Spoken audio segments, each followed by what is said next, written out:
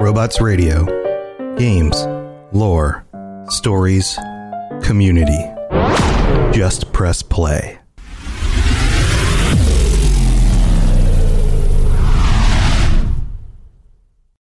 When you need mealtime inspiration, it's worth shopping Kroger, where you'll find over 30,000 mouth-watering choices that excite your inner foodie. And no matter what tasty choice you make, you'll enjoy our everyday low prices, plus extra ways to save, like digital coupons worth over $600 each week. You can also save up to $1 off per gallon at the pump with fuel points. More savings and more inspiring flavors make shopping Kroger worth it every time. Kroger, fresh for everyone. Fuel restrictions apply. Another day is here, and you're ready for it. What to wear? Check. Breakfast, lunch, and dinner? Check. Planning for what's next and how to save for it? That's where Bank of America can help. For your financial to-dos, Bank of America has experts ready to help get you closer to your goals. Get started at one of our local financial centers or 24/7 in our mobile banking app. Find a location near you at bankofamerica.com/talktous. What would you like the power to do? Mobile banking requires downloading the app and is only available for select devices. Message and data rates may apply. Bank of America N.A., member FDIC. Robots Radio presents... You're listening to the Dungeons & Dragons Lorecast, the best way for everyone from experienced dungeon masters to those curious about D&D to learn more about the worlds, creatures, and lore of Dungeons & Dragons.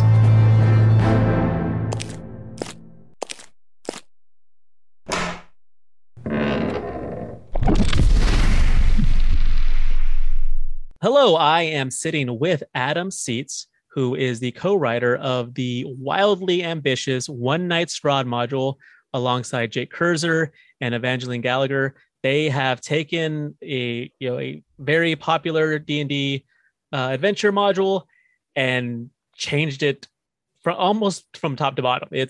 I've never seen anything like it in all my years of playing D&D, of playing any sort of tabletop role-playing game.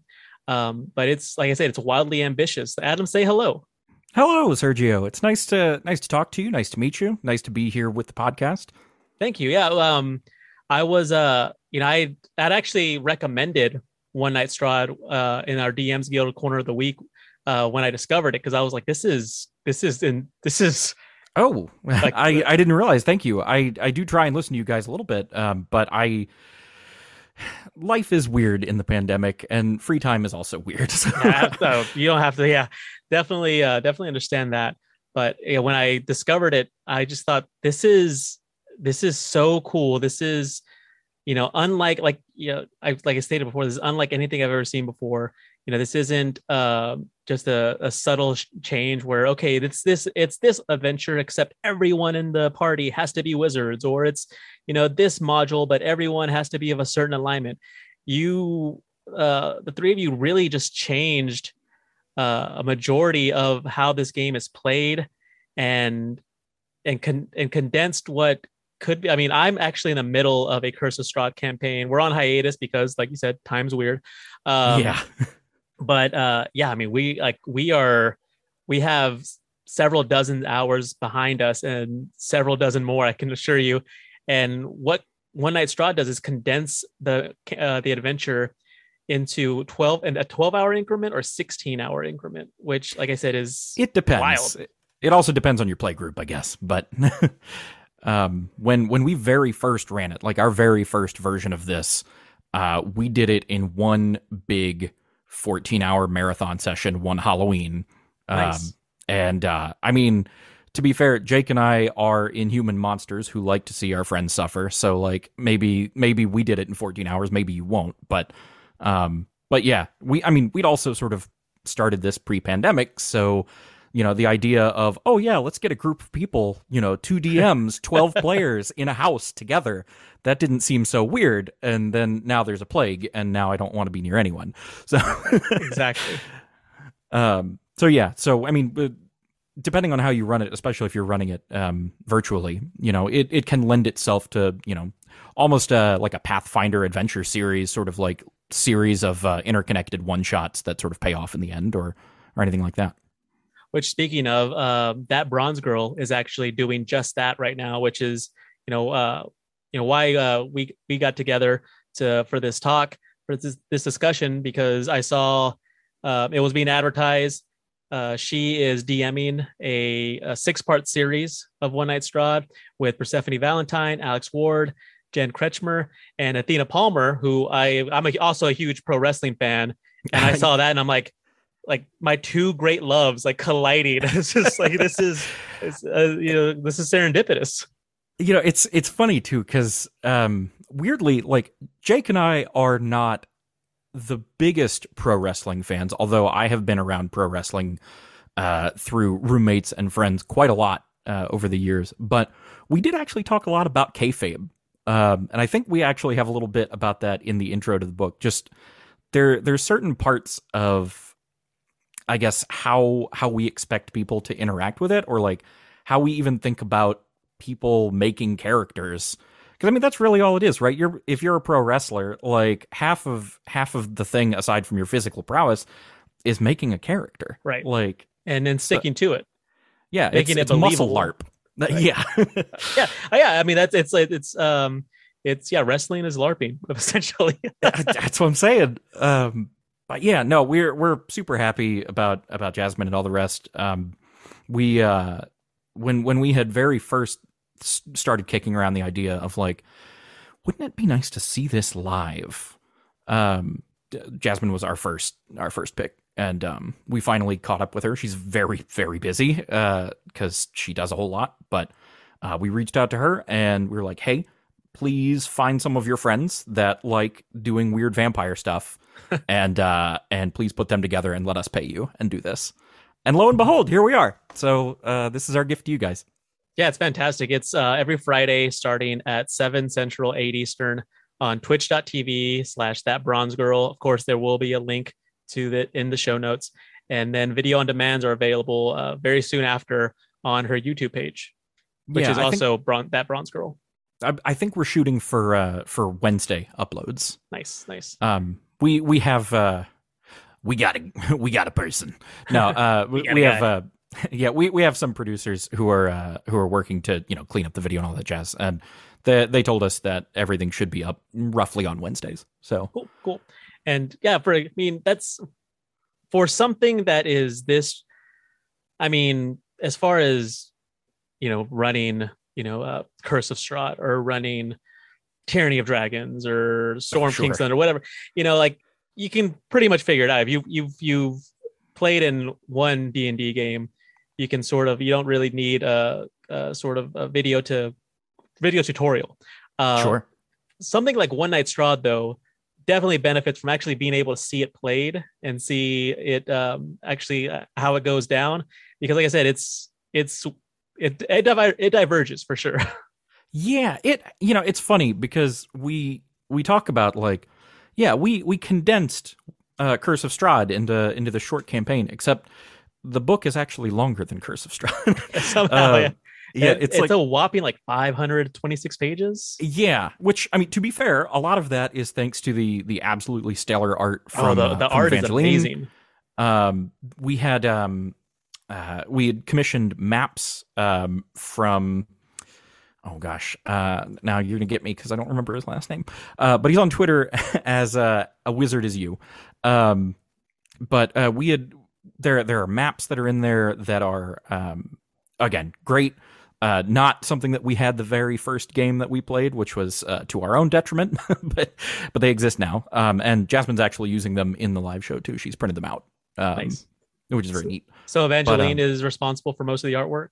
Yeah, Evangeline did pretty much every illustration that isn't specifically a battle map. They knocked it out of the park then. The artwork is incredible. Thank you. Yeah, and Jake had actually reached out to Evangeline.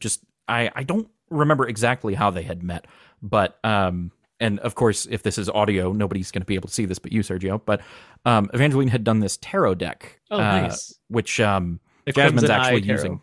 Yeah, Jasmine's actually using in the show anytime the deck gets referenced. But okay, as opposed to the traditional Tarot card deck. Right. And we can talk about why that is, I guess, in a little bit. Because I know you guys very recently, in fact, have talked about a lot of things like how the Vistani are portrayed and things like that, which are things that we changed. So But in any event, Jake had found Evangeline and had seen this tarot deck and was like, this is what we need. This is the look. Yeah, and from there it spiraled out, and it's amazing. Evangeline's art style is very, very unique, and I don't think the book would be anywhere near as good as it is without their help. It definitely ties everything together for sure. And so before we get too deep into One Night Strahd, sure. Tell me about your history with tabletop role-playing games, in particular Dungeons and Dragons. Yeah. So I believe I heard you say something to the same effect recently as well. I started in the 3.5 days. Yes. Cut my teeth in 3.5. Yeah. And in fact, that's how Jake and I had met, I don't know if you know the webcomic Order of the Stick. No. But there's a forum on the website that hosts it, the Giant the Playground forums. And we had gotten very deep into the theoretical optimization community. We were those people. Like we were the ones that if you really like playing that way, you really like playing that way, and if you don't like playing that way, we're not going to get along. We have since changed. We have learned, we have grown as human beings. But no, our first time together was in fact on that forum, just figuring out absolutely wacky 3.5 builds. Right. And yeah, God, I mean, I've been playing D&D since I was 17, I want to say. I'm 31 now. So, aside from just aging myself into dust there, I mean, it's been the better part of a decade and a half that I've been playing D&D. And Jake has been playing a little bit longer, actually, because he's a little older than me, and I know he's a very big fan of Planescape. I know he had the second edition rules for that, and also for Ravenloft. That was gonna be my next question: is what is your history with the Ravenloft setting? Yeah, funny enough, I am almost obligated to engage with Ravenloft. I share a birthday with Bram Stoker. So I have been obligated to be spooky vampire person for a long time. Right. And of course, Strahd being D&D Dracula. I had learned about the campaign setting fairly early on in my D&D career, but I never really had a chance to play it.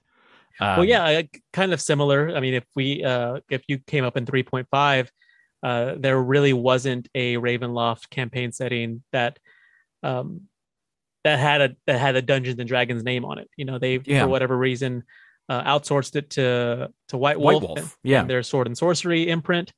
And so if you didn't know any better, you just think like, okay, this is just some D20 system or D20 exactly campaign. I thought it was like, well, I mean, I guess technically is third party content, but like I thought it was like the third party homebrew content that the horribly broken, don't touch this with a 10-foot pole. The kind of things that for better or worse, like Monty Cook is known for. And for sure, to be fair, I love a lot of the stuff he does.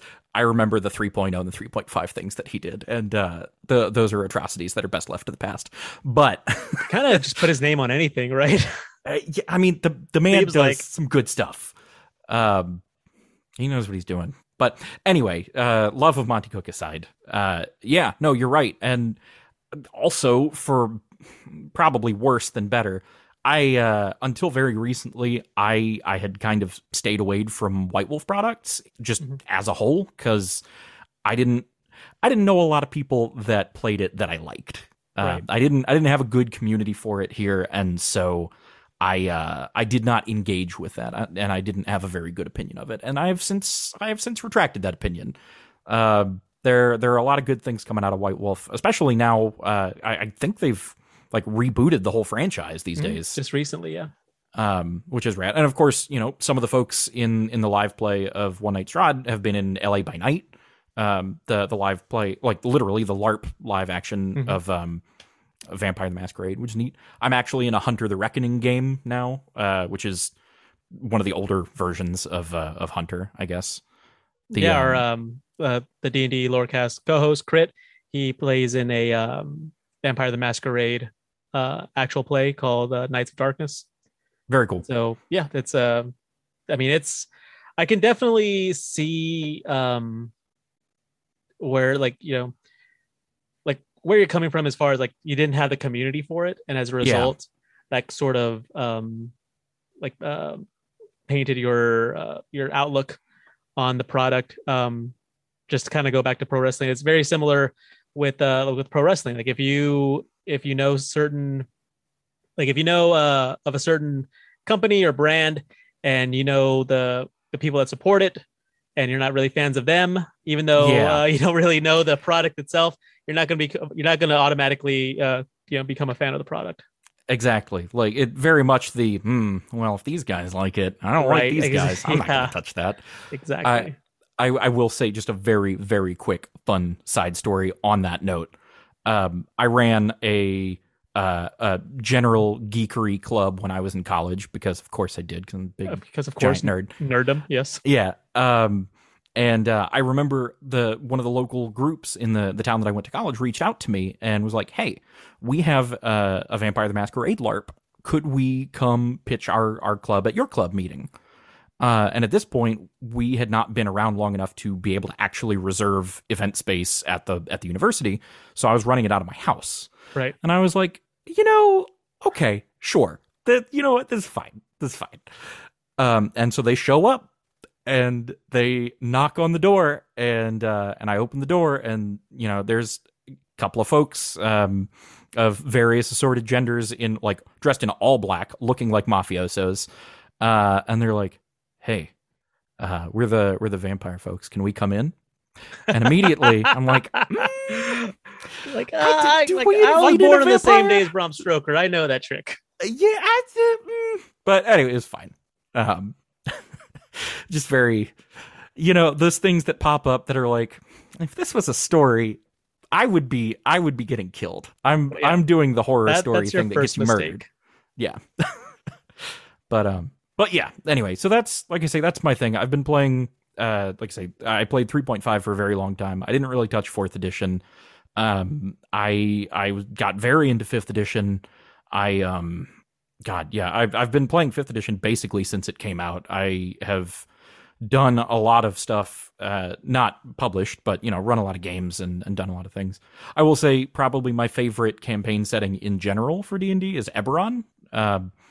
I know you guys have done a number of episodes on Eberron, and I appreciate that, because God, there's so much lore. there is a lot, and I feel like there's even more to tap. Yeah, I will say. Oh no, I'm sorry. Go ahead. I was just saying, like, there's always more, though. In my opinion. Yeah. I will say I desperately hope for a Spelljammer revival. Me and you both. That's actually I messaged Crit maybe like 2 months ago, and just like feverishly, like, look, they keep talking about the multiverse. They keep talking about like connecting all these different campaign settings. And they got another classic campaign setting coming back. It's got to be Spelljammer. It has to be. We need to be prepared for when they announce it. It's like, and so like I immediately started doing research, and then of course, like me being like the hyper fixated type personality that I have, somehow like Dark Sun came up, and I switched from Spelljammer to Dark Sun. And although I would love to see a 5th edition Dark Sun campaign setting, I do think Spelljammer, or at least Planescape, is going to be what's next. Maybe even Dragonlance, but we're supposed to be getting 3 in the next 2 years. Yeah, I have to assume Dragonlance is coming back. They gave us Fizban's Treasury of Dragons, right? Like he's the guy. he's the guy. So here's hoping. But no, I will say, for whatever it's worth to you, I also have done an unholy amount of research on Spelljammer that I'm happy to yell about productively if you ever need it. Oh, absolutely. Like it's so cool. But we digress. Yes. So your history with Ravenloft is pretty up till 5th edition, like, because you really started playing in 3.5 is, I'd say, pretty minimal then. Yeah, everything I knew about it, I sort of absorbed from other people. Mm-hmm. Like I knew, like, oh yeah, Ravenloft, it's like a prison plane. It's like you get weird bad guys that go there, and then they get worse. And then there's also people who watch them, like some sort of weird panopticon, and it's fine, I guess. And then of course, that's a great way to describe it. The dark powers and the domains of dread as a panopticon. Yeah. I will say also, because again, giant nerd here. When I was in high school, I also really liked reading the Magic the Gathering books, and back when they still published those. But I bring that up only because the setting of Ravnica always struck me as very similar to Ravenloft, because Ravnica's guild pact, the thing that held that plane together, also locked everyone in. Right. Again, spoilers for a 30-year-old setting, but that was the whole plot of the books, was like the main character going to figure out, like, why can't the souls leave Ravnica? Why can't they go to the planes that they're supposed to go to? And they find out that the guild pact had held it in. So it always struck me as a very similar kind of flavor of, like, rather than the people having imposed it, it's these dark powers that imposed it on these people. Right. Which I thought was neat. So you get into 5th edition, you discover Curse of Strahd. Yeah. Which, if you've listened to our Ravenloft series, the first episode did a pretty, like, extensive publication history of the campaign. Started off 1st edition, became it as a module, as an adventure, proved to be so popular that they turned it into an actual campaign setting in 2nd edition. And now here we are in 2022 with this huge both campaign and adventure that's sort of really built on like a 60-page adventure module. Yeah, right. That a husband and wife team, which I love. I love the fact that that Tracy and Laura Hickman wrote it together. I do too. That's such a nice thing to do with your life partner, is, ruin a whole bunch of people's lives with a vampire story. So you play Curse of Strahd. What about the story, and what about the actual mechanics of it spoke to you in a way that, that this can be different. We can do something with this. Yeah. We can change this up. So Jake was actually the one who approached me and was like, hey, I want to do something crazy for Halloween this year. Mind you, this was in, like, I don't know, August of that year. Mm-hmm. He was like, hey, I want to do something crazy for Halloween. We're going to do Curse of Strahd in one night. And I was like, I don't think that's what? And so we sort of sat down and we looked at the big beats of it. We looked at the big things that are, like, intrinsic to what that story is. There's the relationship, right? Like, you have the doomed relationship of Strahd and Tatiana. You have the very doomed relationship of Tatiana and Sergei. But you also have a lot of, like, weird side relationships, like I believe Petrina, with, depending on where you are in the plot, either having been a part of the group of elves that are destroyed by Strahd as he moves into Barovia originally, or trying to be his wife and then being rejected, or just all of these weird things. And so, like, we knew relationships were the big thing. Like, at the end of the day, that is the moving, the moving action, right? And that is where the dark powers are constantly preying on Strahd for eternity, is like, this is your relationship, this is your fault, and we're going to watch you suffer. So we love that. Obviously, spooky dorks like us, we love a good vampire story, we love a good monster story. And I think at that point too, one of the seasons of Castlevania had just come out, and we're like, this is that good stuff. We gotta get on that vampire train. You know what I'm saying? So I mean, we were ready for vampire stuff. And aside from that, like, one of the things that we really hated was that, like, anytime you would try to do a game like this, like, unlike back in the day when it was 60 pages and you could just sort of crank through it, like, the Curse of Strahd has a lot of stuff.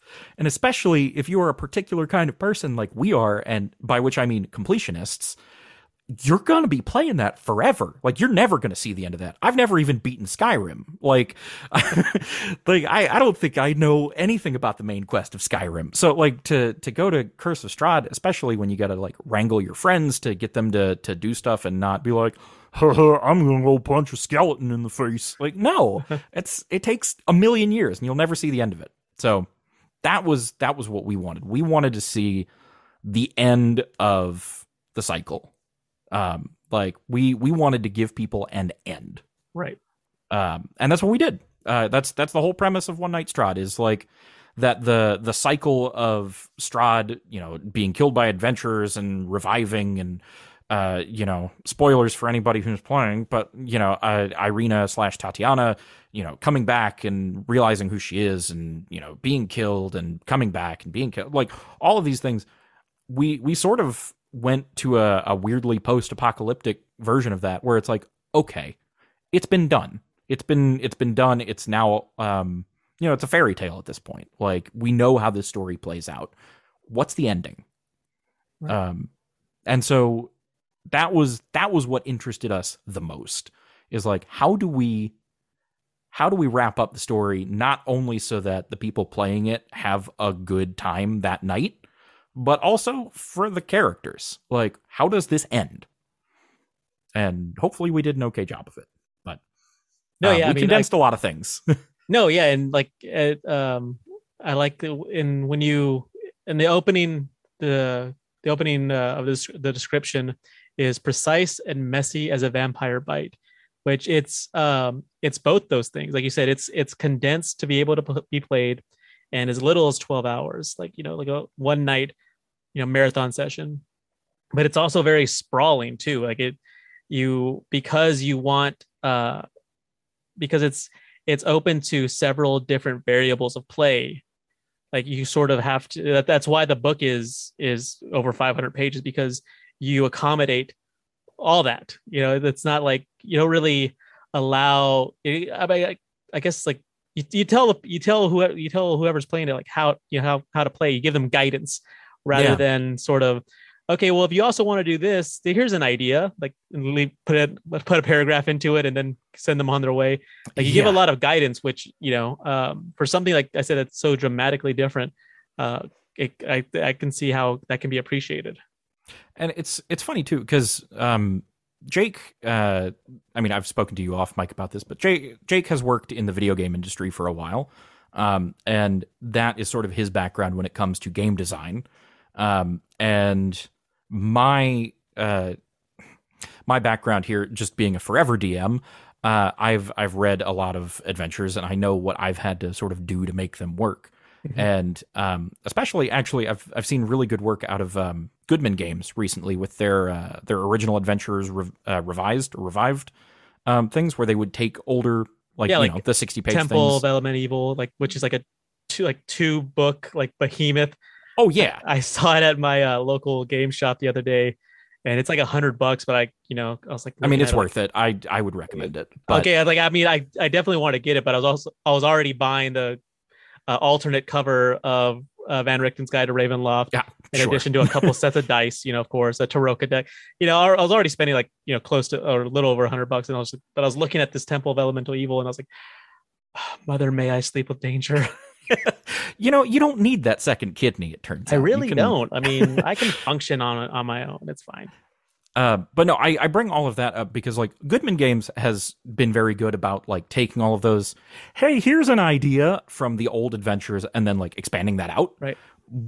I wanted to do that too, but smaller. And Jake, again, because he's written quests and things for video games, he was like, oh, well, a flowchart would do it.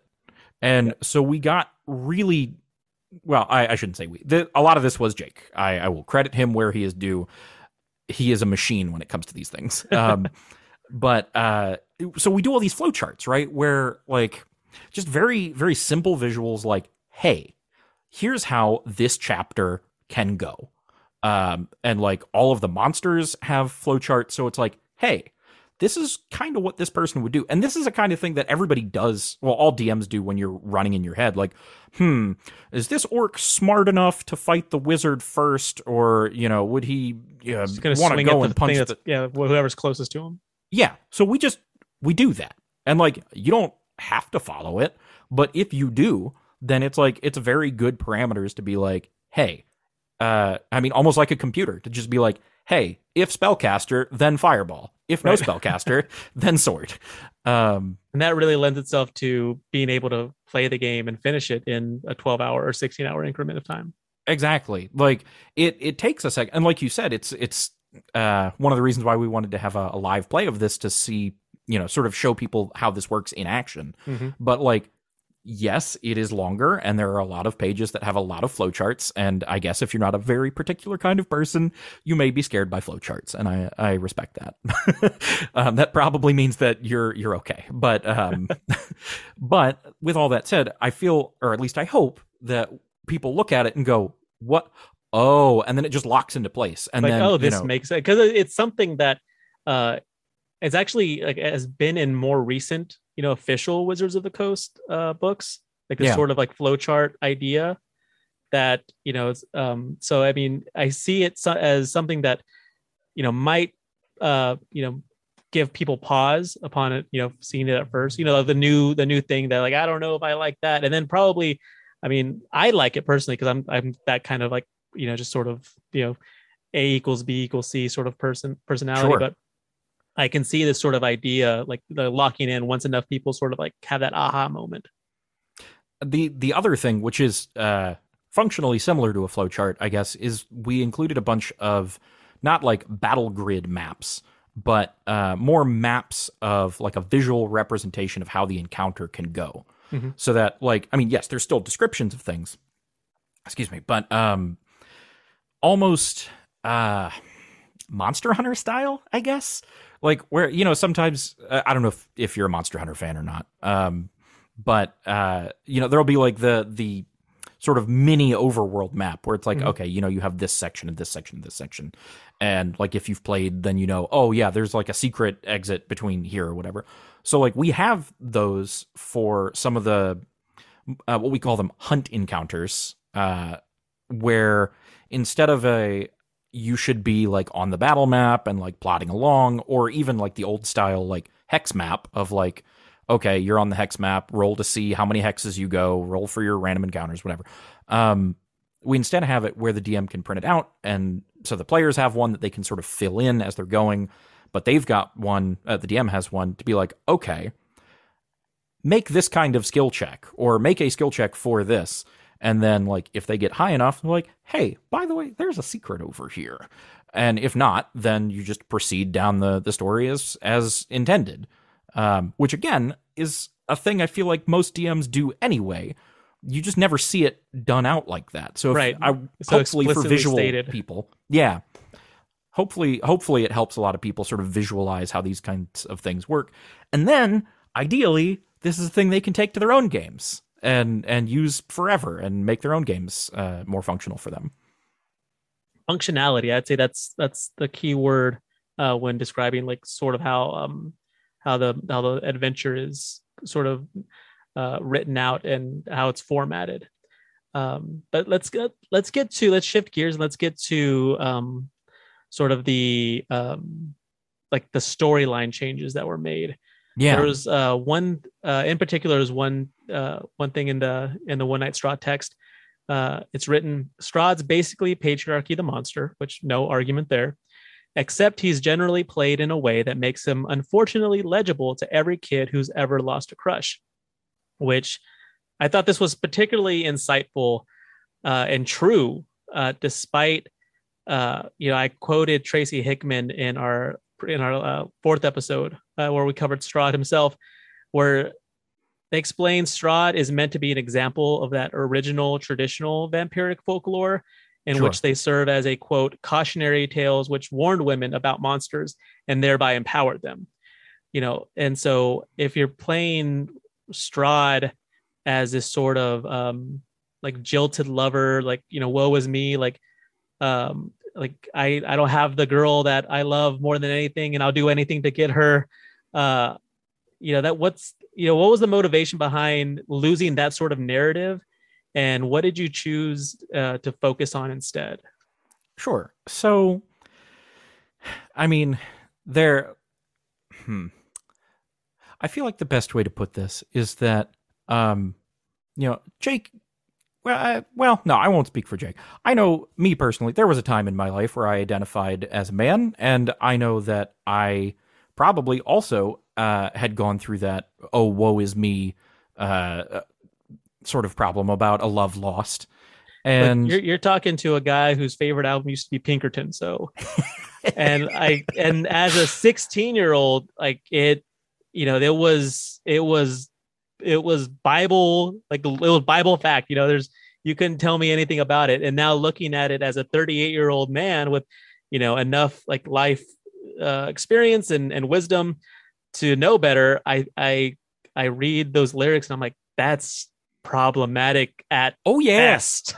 Oh yeah, no, because that's the thing, right? Is that so much of media, like just in the canon of media, whether it's music, whether it's stories, whether it's anything produced since the dawn of recorded stories, has had this sort of bent where it's like,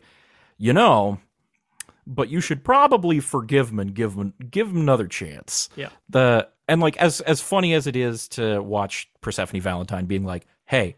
Oh wait, can I swear? Are we good? Yeah, absolutely. Go ahead. Go nuts. Yeah, as funny as it is to watch Persephone Valentine being like, "I'm gonna fuck Strahd." Yeah. There is the thing at the end of that to be like, Strahd's a bad guy. Like he's like not just like he's a bad dude. Like he's a capital B, capital G bad guy, and is not like he's like. There are very few characters that exemplify certain kinds of evil, but especially when you look at Gothic horror in general, like you have that avatar of the, like I'm going to use my charms and I'm going to use my power and get what I want, and I don't care who I hurt to do it because I'm only in it for me, even if I tell myself I'm not. And that's not good. It is in fact bad. So between that and also we knew that if we were going to cut everything down, we were going to have to sort of condense certain kinds of I don't want to say just romances, but certain kinds of relationships. And especially if we wanted to talk about how shitty he is in that regard, it was probably also good to have examples of like other kinds of relationships, how other people existed. And so we did sort of condense some characters together. There are certain characters that are left that are nothing like their original forms. I believe even like Gertruda, who is someone that we lean on a lot in Base Curse of Strahd, she doesn't do a whole lot. Mm-hmm. Like she's just kind of there in one of the rooms in Castle Ravenloft, just hanging out. And like we lean very heavily on her. There's another character that we invented called Debtmonger Omu, who is, spoilers, a Strahd, who is her best friend because she didn't have anything. So we have this sort of like non-sexual platonic relationship between them. Of course, Irina, Tatiana, is still around. Also, there's just blanket spoilers here, I guess, because we're just going to talk about this. We do have two ways for you to run the adventure story-wise, which one of them is where Irina is the Dark Lord of Ravenloft. Mm-hmm. Because since this is a story that has played out a number of times, it is entirely possible that Irina has gotten fed up and killed Strahd at one point, and has inherited being a vampire and being the Dark Lord of Ravenloft. And so, like, that's a different story that, again, I'm non-binary, Jake is male. We don't want to craft a female hero or female villain narrative where we feel like we are telling something exactly. And we did have a number of other sort of tone editors and folks like Michaela Ebel. I never did ask them their last name, but Michaela, who worked on Rime of the Frost Maiden, as well as some other folks, like come in and check and be like, hey, is this okay? Is this good? Are we doing the bad? Right. And for the most part, everyone either submitted changes to be like, hey, don't do that, or signed off. So we hope that it scans. But we did want to give the option to be like, hey, there is another kind of empowerment. And because the story of Ravenloft is always, I'm going to get the power I need, but at what cost? Like, there is a different way to explore that. So sort of the relationship with power is another dynamic that we have. And I don't want to get too deep into being down the ship list, I guess, but there are basically every character that is left, their relationship with one or more of the other interactable characters is important in some way. And we took the time, we hope, to try and investigate those and make that legible. So that was our biggest thing, was showing good, or in fact cautionary relationships and how things work, and without trying to humanize a bad person like so many things have done with Strahd in the past, to sort of by way of example of showing everyone else and what their relationships look like, to show how not great Strahd is. No, yeah, I mean, it's if you read Strahd's backstory is, his, Barovia is overtaken by the Turks and his family is exiled, or, they become refugees, and he has to spend close to 3 decades fighting them off of his land. And by the time he's done, he's, in middle age and feel like he's squandered his youth. Then he falls in love with this woman who, spurns him. It's very easy to, sympathize with that character, but then it's like, okay, well, then he makes a deal with, and some sort of dark power, and then kills his brother on his wedding night. Yeah. And as one does, and sort of uses this and drinks his blood to seal the pact, seal the deal. And sort of uses this as a, like, hey, Tatiana, aren't you impressed? Yeah, this is the worst version of Jesse's Girl, right? Like this is Jesse's Girl gone completely wrong. Yeah. And and then as a result, plunges, himself into this, cyclical sort of, damnation, where every generation or so Tatiana's reincarnated, and the whole, like you said, the whole passion play it's described as in One Night Strahd, plays itself out over again. I will say, just as a quick thing, because you mentioned that pact, one of the other things that we changed, we hope for the more interesting anyway, is you're familiar with the Amber Temple. Yes. So in it, of course, players can go and make their own pacts with the dark powers, and this is like one of the ways in baseline Curse of Strahd how you find out, like, oh yeah, there's one of these sarcophagi that gives you vampire powers, but it's broken. Mm-hmm. We changed a lot of those, and not only that, we also changed the guardian of that area. Because he has his own things. There's an Arcanoloth, a wolf-faced Yugoloth, who is there, and generally in baseline Curse of Strahd, if you go there, he's like, hey, sure would be nice if you died, and then just obliterates you. Because, you're going to go and get all these cool powers, so I guess you got to work for it. But so, like, we work a lot with him. We explicitly give players a choice to be like, hey, do you want to damn yourself? If so, choose from this list. Right. Yeah. And we reworked a bunch of them, but it's interesting because that also, to the point of relationships and things, I guess it is easy enough to just play this video game style. And if you're doing this as one big one shot or something, or like not inserting it from your own campaign world or anything like that, like it's easy enough to be like, I'm going to pick the one that lets me fly or whatever. But like, on the other hand, you can look at this and be like, oh yeah, there are all these other people whose souls are trapped here. What happened to them? Right. And things like that. So there was that. The other, just big relationship point I wanted to make out, or I guess relationship might not be the right point, but our interaction with the original text.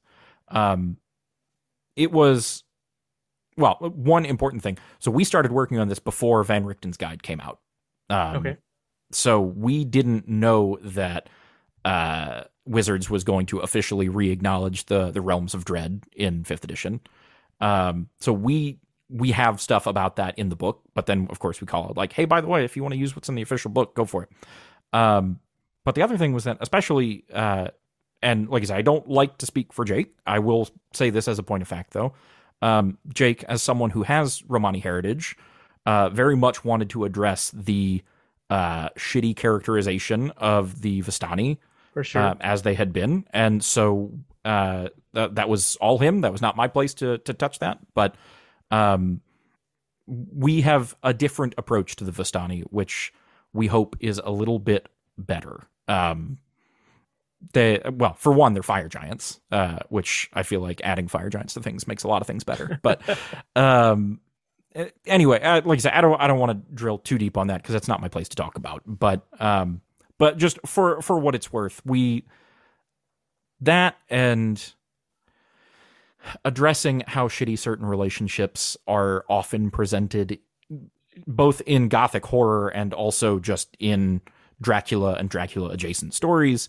Like, it was important to us to not only make things a little bit more modern, but also give people a different way to interact with things. And hopefully how jarringly different certain parts are might make people do their own reflection and go, hey, why did they change that? And see what that does for their own games.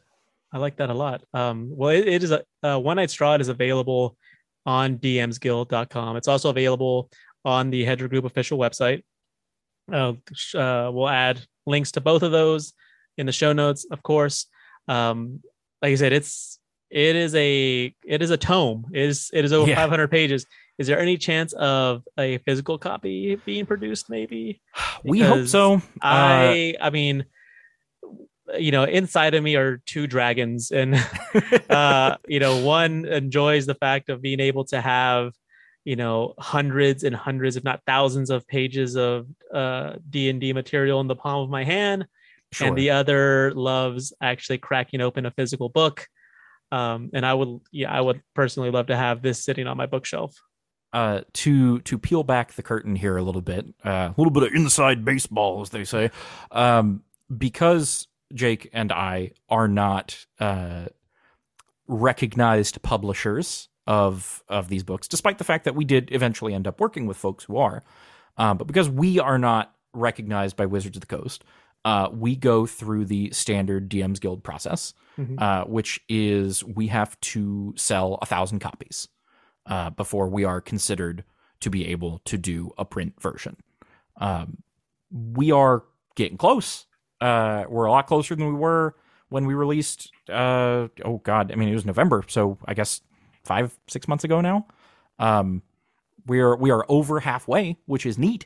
And we are tracking closer to that. But unless we can hit 1,000 copies sold, then we most likely will not be able to do a print version. So I like to say, hopefully, I would love to get one, love to get my greedy little hands on it, and send it out to folks like you and folks who've had nice things to say about it. But unless Wizards of the Coast decides to bless us with their unholy might and print one for us, we have to follow the same DM's Guild protocols as everybody else does, sadly.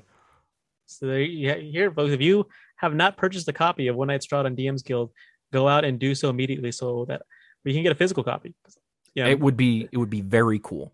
Consider it my birthday and Christmas gift this year.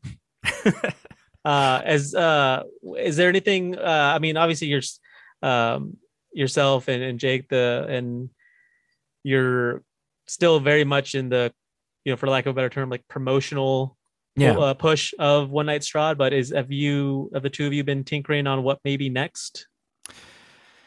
Is there anything you can say? Yeah, I will say that a lot of our spare development time post-release got put into optimizing like virtual tabletop assets. So like the One Night Strahd, if you get it off of the DM's Guild, because actually our link also goes to the DM's Guild because we have to. But yeah, no matter which link you take, If you get it, it comes with the virtual tabletop assets, like I say, very, very high quality maps that are pulled right out of the book, and also just a number of addendums that we had added that needed to be in there to make it stand alone. So we haven't had a whole lot of spare time beyond that. Now that we are where we are, I know Jake is sort of knuckling down at his job, where he works, with a lot of stuff. So I don't know that he will have a whole lot of spare time, aside from doing some editing on things that are getting written. I will say, before even we had talked about One Night Strahd, there was something that we had tentatively called Kings of the Wide River, which was, well, actually more vampires, come to think of it. Because why not? What if vampire Cold War and also riverboats was our thing? I am working on getting that to be functional. Maybe I will hopefully have something later this year, depending on who else that we have tapped to work with us also has time. Because, of course, now the pandemic is, quote unquote, drawing to an end. People are getting sucked back into going back to actual work as opposed to having time from home. So time constraints are becoming hard. But I will say, for my part, that is what I am putting my time into for us. Well, look forward to it for sure. And if you listen to our shows, then you know that we end, for the most part, we end each episode with a magic item of the week.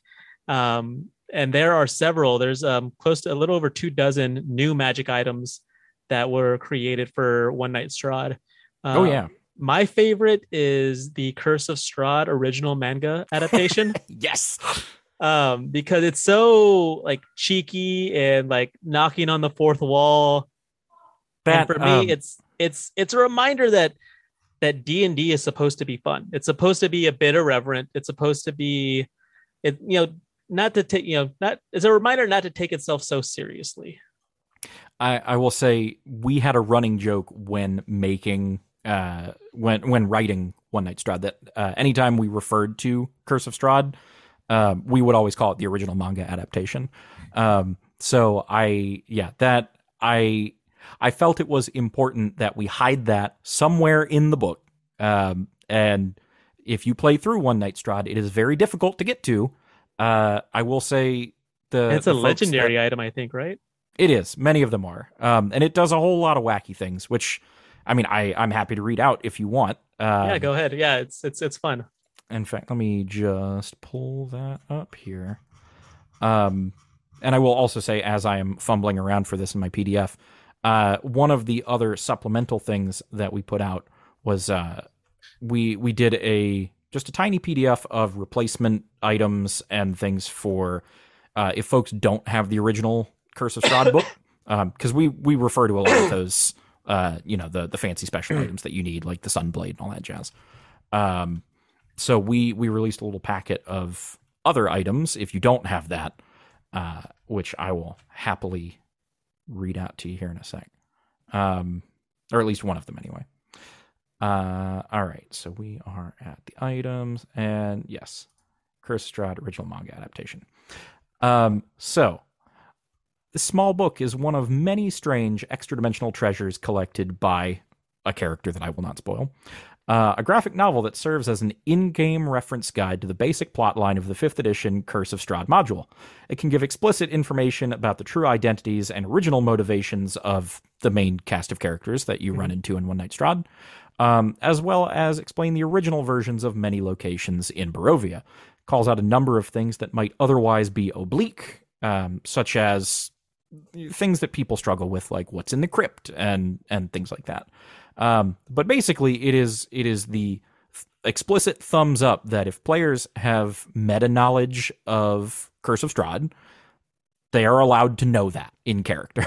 Right, which is a problem. Well, not a problem, but it's something that needs to be addressed, because it's almost impossible to, if you're experienced in D&D or tabletop role-playing games in general, it's like if you come into something like, okay, well, there's probably a trap there. Like, if you Oh, come up yeah. on a door like with a skull on it, like it's probably a trap. I mean, like my Which- character probably doesn't know, but And again, if you're trying to play it in one night, like you don't have time to be cagey. Like, Right. I don't think my character would know that there was like, no, this is fine. You have the book, there's a trap there. And there's also a mechanical thing that original manga adaptation does, which I won't spoil. Although they did actually find it, like I said, in the live playthrough. So if you watch the most recent episode, which I think will be up on Wednesday, you will hear them talk about it. But yeah, just a silly little goof. I hope people like it. what's one of your favorite magic items that you're able to create for One Night Strahd? Aside from that one, because that was me, I would say in the little update that we released, we were thinking of ways to replace the thigh bone of Saint Markovia. And so I had come up with the Fomorian's Fist, which is a rare maul, which I will tell you, the Fomorians, I guess you guys, have you done a Lorecast on giants and the weird other giantkin? I don't know. I know that we haven't. Crit and I took over in September. Right. But I don't think that Tom and Stuart got to giants. That's fine. Well, just a brief intro here, Fomorians are a race of giants known to be twisted and evil and have the ability to curse those who look upon them. Whether their origin is related to the dark powers of Barovia is unknown, but the similarities are uncanny. And the item is this Fomorian's arm bone ends in a fist clenched around its unblinking eye. If you look in the monster manual, they have one very large eye they give people the evil eye with. But functionally, this is a +1 maul that also grants the holder advantage against saving throws against being charmed. And if you resist being charmed while holding the maul, you can immediately use your reaction to force the source of that charm to make whatever save they made you make. And if they fail it, they take 68 psychic damage on a failed save, or half as much on a successful one. Definitely something that comes in handy when you're facing a character whose charm spell is, one of its biggest, one of its go-tos. Yeah, it turns out. So I just thought that was a neat way, because, St. Markovia's thigh bone, of course, great. And in fact, through a lot of D&D history, there's a lot of hey, what if I had a thing that crumped the undead real good? Mm-hmm. But there's not been a whole lot of things of oh, you're trying to charm me? You're trying to curse me? I turn that back on you. Right. Yeah, I like that a lot. So yeah, I thought that was neat. Very cool. Well, this has been our conversation with Adam Seitz. They are the co-writer of One Night Strahd, alongside Jake Kurzer, with artwork from Evangeline Gallagher. It is I described it at the beginning of the interview or discussion conversation as wildly ambitious. Wildly ambitious. It takes the Curse of Strahd campaign setting, which could take hundreds of hours to complete, and condenses it down to either 12 hours or 16 hours, depending on how you want to play it. And then on top of that, there are several different ways to play it as well, but with Strahd being the main villain as per usual, or another character being the main villain in Irina, which I thought was brilliant because, that's very in keeping with the dark powers sort of, vibe. Yeah. They as they have this sort of ironic, twisted sense of humor. You see that in how the Dark Lords are punished in their specific domain, their respective domains. And so it would make sense that eventually they'd say let's have Irina finally get him, and then now she has to go through this cyclical sort of curse. I like that a lot. I'm glad. That was our hope. Well, like I said, you can get it on dmsguild.com. There will be a link to it in the show notes. And like I said, I can't recommend it enough.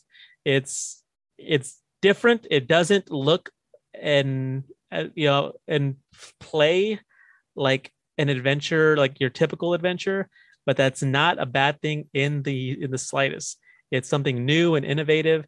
And I think, this is something that I hope sort of catches on, the sort of remixing of adventures and modules that like really breathes not new life, but sort of different life into even something that like Curse of Strahd with, with the Taroka deck, you're able to get somewhat different gameplay like each time, depending on what cards are drawn.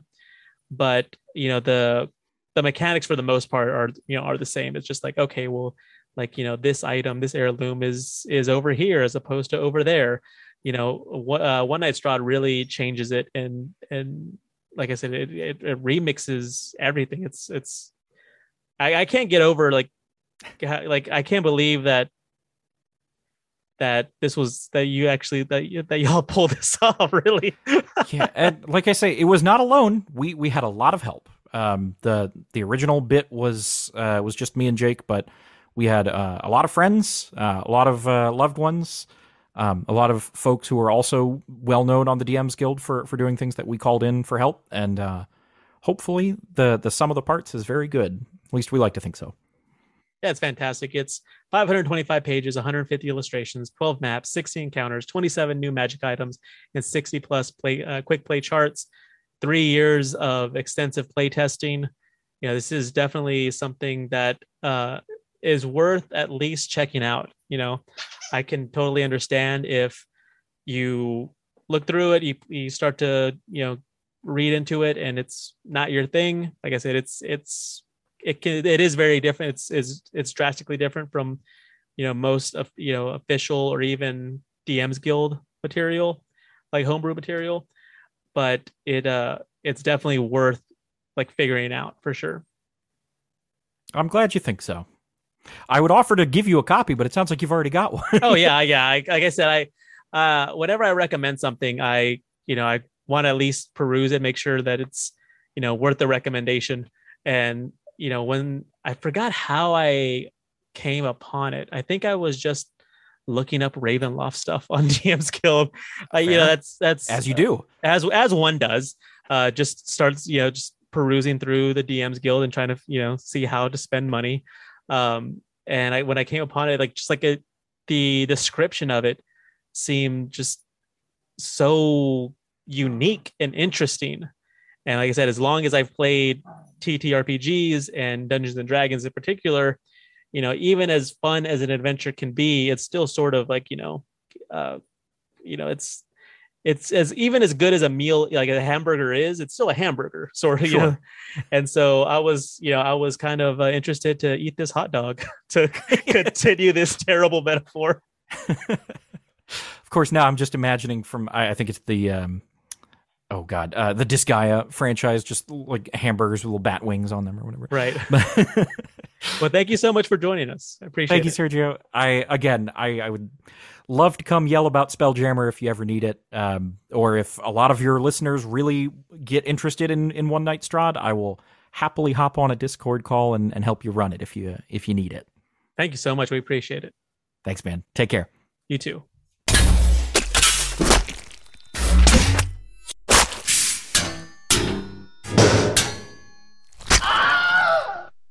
Thank you so much for listening to the first edition of D&D Lorecast Presents, the first of hopefully a new series of in-depth conversations with the creators of Dungeons and Dragons content. And thank you once again to Adam for joining us. And for more information on One Night Strahd or to purchase the game, check out the show notes. Also included in the show notes is a link to the One Night Strahd crew bios page, which Adam asked to have posted as they did not want anyone's hard work to go overlooked. Until next time, eat, drink, be merry, and may all your 20s be natural. Thanks for listening to the Dungeons & Dragons Lorecast. If you've enjoyed the show, please consider sharing it with a friend, following us on Twitter at DnD Lorecast, or jumping on the Robots Radio Discord to chat more with us about Dungeons & Dragons. We'll talk to you next time.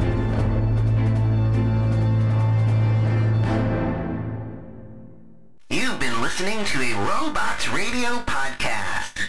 Smart shows for interesting people. Check out all the shows at robotsradio.net.